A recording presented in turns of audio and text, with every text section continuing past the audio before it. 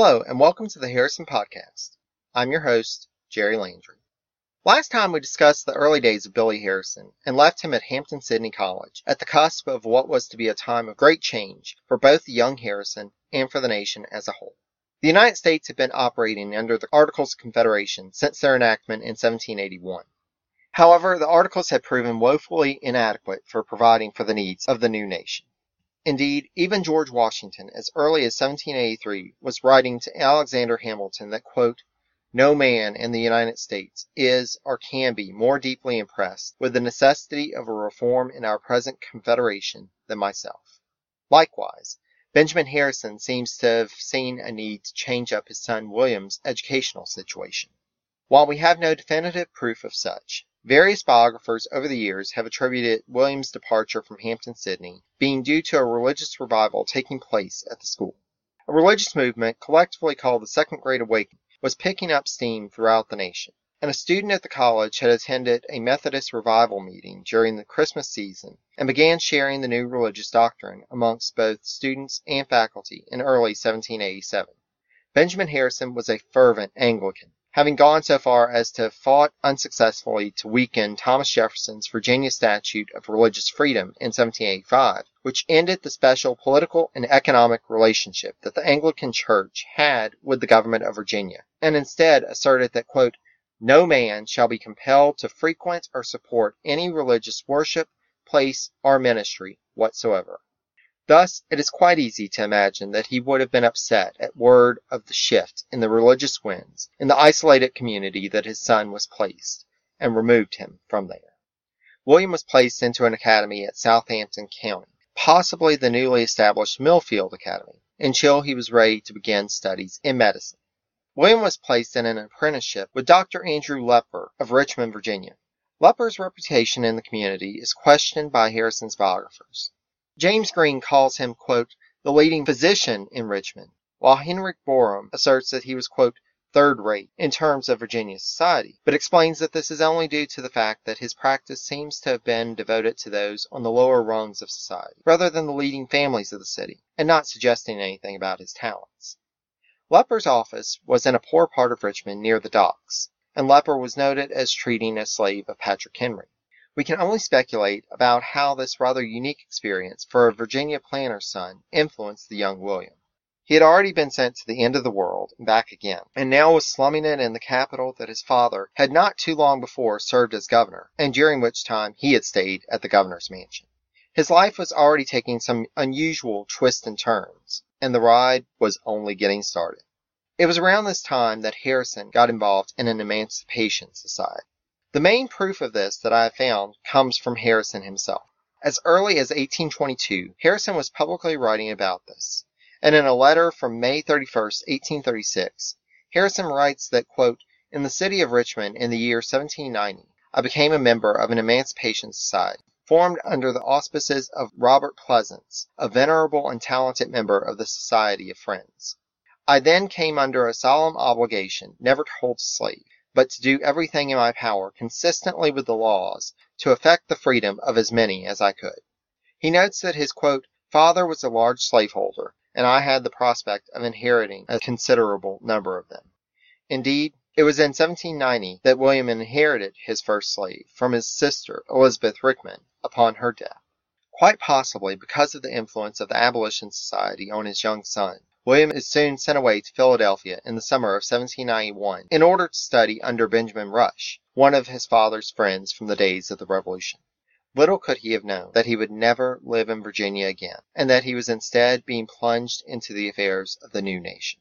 Philadelphia was the national capital at the time, and was the premier city for politics, culture, and economic strength. It had just been overtaken as the nation's largest city by New York, but it would be a bit before it would cede the rest of its crowns. Harrison was not alone in coming to the new capital to seek his way in life. Indeed, his own brother Benjamin had studied ways of finance from Robert Morris, the man who would now watch over William upon his arrival. Morris, now a senator from Pennsylvania, and Dr. Rush were preparing to offer the young Virginian an experience much different than his life had been in Richmond. However, this would be a short-lived stop. Soon after his arrival, Harrison learned of the death of his father. His brother Benjamin, now the executor of their father's will and primary heir, called for his brother to return to Virginia and seek a less expensive course of study than that which residing in Philadelphia would entail. Freed now from his father's control, William Henry Harrison would instead make the first of many like-minded decisions and forge his own path ahead. While associating in the Virginia social circle that had developed in Philadelphia, William spoke to Light Horse Harry Lee, a well-respected lieutenant colonel during the Revolution, who had led forces during the latter part of the war at such battles as Guilford Courthouse and the Siege of 96, and was present at Yorktown. Lee suggested an army life to his fellow Virginian, and William took strongly to the idea. So much so that to avoid any interference from Morris or his family, the two worked together to secure a commission for William, despite his being younger than the typical ensign. And William was sworn in before going on the same day to answer a summons from Robert Morris to discuss the situation. Morris was opposed and offered numerous alternative options to young Harrison, but William dismissed them all. The army was his future by insert expletive here. The army of the early republic was a far cry from what it ultimately became, as one of the issues that led to the Revolutionary War was the quartering of British soldiers in the colonies, and the three major cities of the nation, Philadelphia, New York, and Boston, had all been occupied at one point during the war. The people of the new nation were suspicious of a standing army. There was a strong belief by many that a militia system, with citizen soldiers being called up in a time of crisis, would be able to adequately defend the nation while avoiding the potential for tyranny that a standing army threatened. Harrison would have opportunity to see firsthand the folly of this notion in 2 decades' time, but for now, he became one of the roughly 5,000 members of the U.S. Army. Ensign Harrison marched the forces he had helped to recruit from Philadelphia westward into the section of the country that would be his home for the remainder of his life, then known as the Northwest Territory, more commonly known now as the Midwest. As noted, quote, they rarely exceeded 15 miles a day, and though the roads in the more populated areas of the nation at the time were nothing to write home about, traveling out into the frontier was exceedingly difficult. However, they finally made their way to Fort Pitt, modern-day Pittsburgh, before traveling down the Ohio River aboard a flatboat to Fort Washington, modern-day Cincinnati. The timing couldn't have been better or worse, depending on how you look. They arrived in November 1791, not long after the U.S. Army had suffered a major defeat. Arthur St. Clair, Revolutionary War general and governor of the Northwest Territory, had been placed in command of a force sent to pacify Indians in the area. But on November 4, 1791, the tables were turned.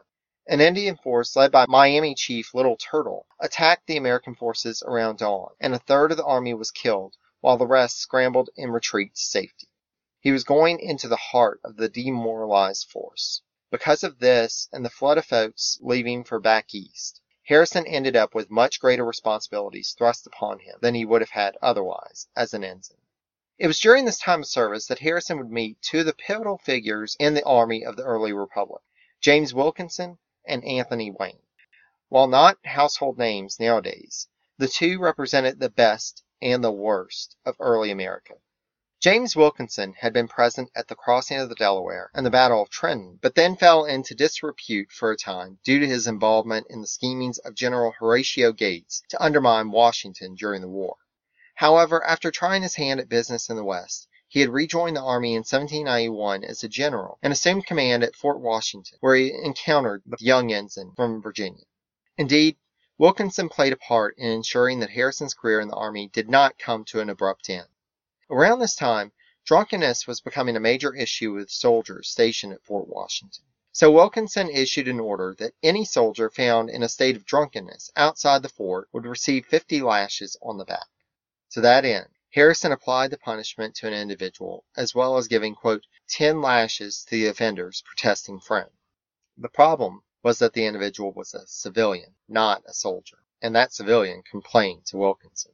Wilkinson ultimately smoothed over the situation as he felt there was, quote, no reason to offer further violence to the feelings of Mr. Harrison, one of the best disposed, most promising young gentlemen in the army. However, Wilkinson's tenure would be short, and likely thankfully for Harrison, as, unbeknownst to him, and it seems anyone else in the U.S. government, Wilkinson was serving as a double agent for Spain. He would remain on the Spanish payroll until 1807, around the time that he confessed Jefferson about Aaron Burr's conspiracy to take control of Mexico. We'll speak more about that later, But for now, just know that it was probably a good thing for Harrison that he didn't get too close to Wilkinson, and instead hitched his star to the next commander of the military forces of the Old Northwest. When Harrison was ordered to escort Wilkinson's wife Anne back to Philadelphia, he met in Pittsburgh General Anthony Wayne, who had been named to head up a new military expedition against the Indians if peace negotiations failed. As with the other Army leaders of the time, Wayne had led forces in the Revolutionary War, with the Battle of Monmouth and the Battle of Stony Point being among the notable battles in which he commanded. Wayne had a reputation for being zealous for battle, and was noted as shouting to his soldiers that, quote, "I believe that a sanguine God is rather thirsty for human gore," thus earning him the nickname Mad Anthony. Washington's decision to send Wayne to command the Northwest Territory demonstrates his perception of the seriousness of the situation and of his determination for victory. Wayne had earned Washington's respect, and he knew that he was quite capable of the task at hand, though the Secretary of War had warned Wayne that, quote, "uncommon punishment not sanctioned by law should be admitted with caution." As with Wilkinson, it seems that Wayne took an interest in the young Harrison, even going so far as to ignore a request from Wilkinson in September to, quote, "send me young Harrison if you have no further occasion for him." Obviously, Wayne did have occasion for Harrison, as, while he was building what would become his famous Legion of the United States, he had Harrison commissioned as a lieutenant and installed as his third aide-de-camp. His time serving under Wayne would be pivotal to his future life and career. It was during this time that Harrison finally started to make friends in the Army. After his initial shaky start, as he started to show promise and rise in the ranks, he began to fit in with some of his fellow young officers, including someone who has been mentioned before on the podcast, Solomon Van Rensselaer. Despite Van's complaints about Harrison only giving him a, quote, "pitiful office" in his administration, the two would remain friends from this time on until Harrison's death. His service under Wayne would provide Harrison with a first-hand example of how to build an army from nearly nothing and to drill raw recruits into shape. It would also provide Harrison with his first experience with Indian policy and diplomacy, something that would be a major part of his career leading up to the War of 1812. Wilkinson had led a couple of expeditions against Indian forces that Harrison had participated in, but besides learning about the harsh conditions that can be encountered while on the march, they paled in comparison in terms of scale and success to what Harrison would experience in Wayne's Legion. Before that time, though, there remained a tie for Harrison to break. In early 1793, Harrison had traveled back to Berkeley. His childhood home upon his arrival was less familiar now than it had been when he had left, as his mother Elizabeth had recently died. The young officer had come home to sell his remaining inherited property in Virginia to his brothers. Carter would get his small property in Charles City County, while he would conclude a trade with Ben to swap his remaining Virginia land for some of Ben's land in Kentucky. After making some stops to visit friends, including Dr. Lepper in Richmond, Harrison rode up to Philadelphia to collect Anne Wilkinson and return to the West. The lieutenant was going all in for his new home and career. The year would prove to bring news that negotiations with the Indians had failed, and as such, General Wayne and his forces, including Lieutenant Harrison, marched out from Fort Washington on October 7, 1793. Action was slow in coming, as the Legion soon after went into winter quarters, with Wayne directing the construction of Fort Greenville, near what is now Greenville in western Ohio. But the span of a year, beginning in August 1794, would prove to be a momentous time both in the history of the Old Northwest and in Harrison's life. General Wayne, accompanied by General Wilkinson, began a march north into the Indian-held lands past Fort Recovery. As they made their way up the Maumee River and arrived at the foot of the rapids on August 9th, Wayne called together his officers in a council, in which he ultimately approved a battle plan proposed by none other than Lieutenant Harrison to engage the Indian forces the next day. Despite the day starting out rainy, the troops positioned themselves accordingly along the Maumee the next day, and the battle was underway soon after Wayne gave the order to advance. In the midst of battle, Wayne relied on his aides, including Harrison, to communicate orders to the various parts of the army as, quote, "the rainstorm had soaked the drums, which rendered them worthless in transmitting orders." At one point, Harrison is noted as remarking to Wayne that, quote, "I'm afraid you will go into the fight yourself and forget to give me the necessary orders." To which Wayne replied, quote, "Perhaps I may, and if I do, recollect that the standing order for the day is "Charge the damn rascals with the bayonet."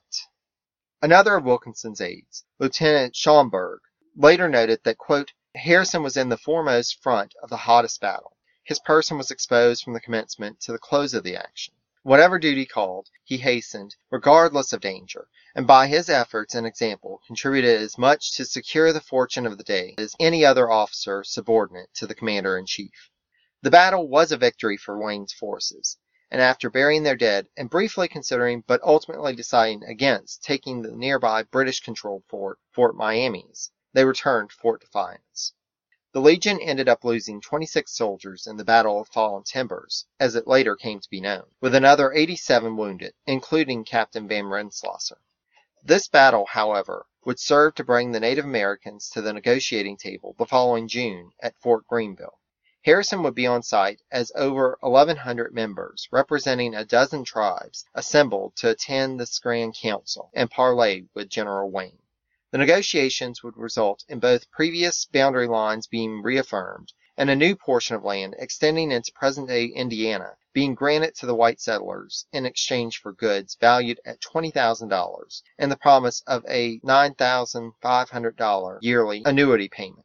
The Treaty of Greenville was signed on August 3, 1795 by 92 native chiefs and 27 white men, including Lieutenant Harrison. The Native Americans were left with a third of present-day Ohio, and Harrison was left with more experience on how to negotiate with tribes to acquire more land for settlement. Around this time, however, his mind turned from both martial glory and Indian diplomacy to matters more personal. Harrison had found the woman with whom he wanted to start a family. Our introduction to Anna Sims will have to wait until next time, as we are out of time. If you have any questions or comments, or have any ideas you'd like to share for future show topics, or how I can improve the broadcast, please feel free to shoot me an email at harrisonpodcast, all one word, @gmail.com. Sources for this episode and other supplementary materials can be found at whhpodcast.blueberry, that's BLUBRRY.com. And check us out on Facebook at facebook.com/Harrison Podcast. Again, all one word. If you're not already, you can download episodes from both iTunes and Stitcher. Thanks so much for listening, and please join us next time, where Harrison goes a-courtin', rises up to his appointment as governor of the Indiana Territory, and puts his negotiation skills with Native Americans to good use for the settlers. Not so good use for the native folks. Till next time, thanks for listening.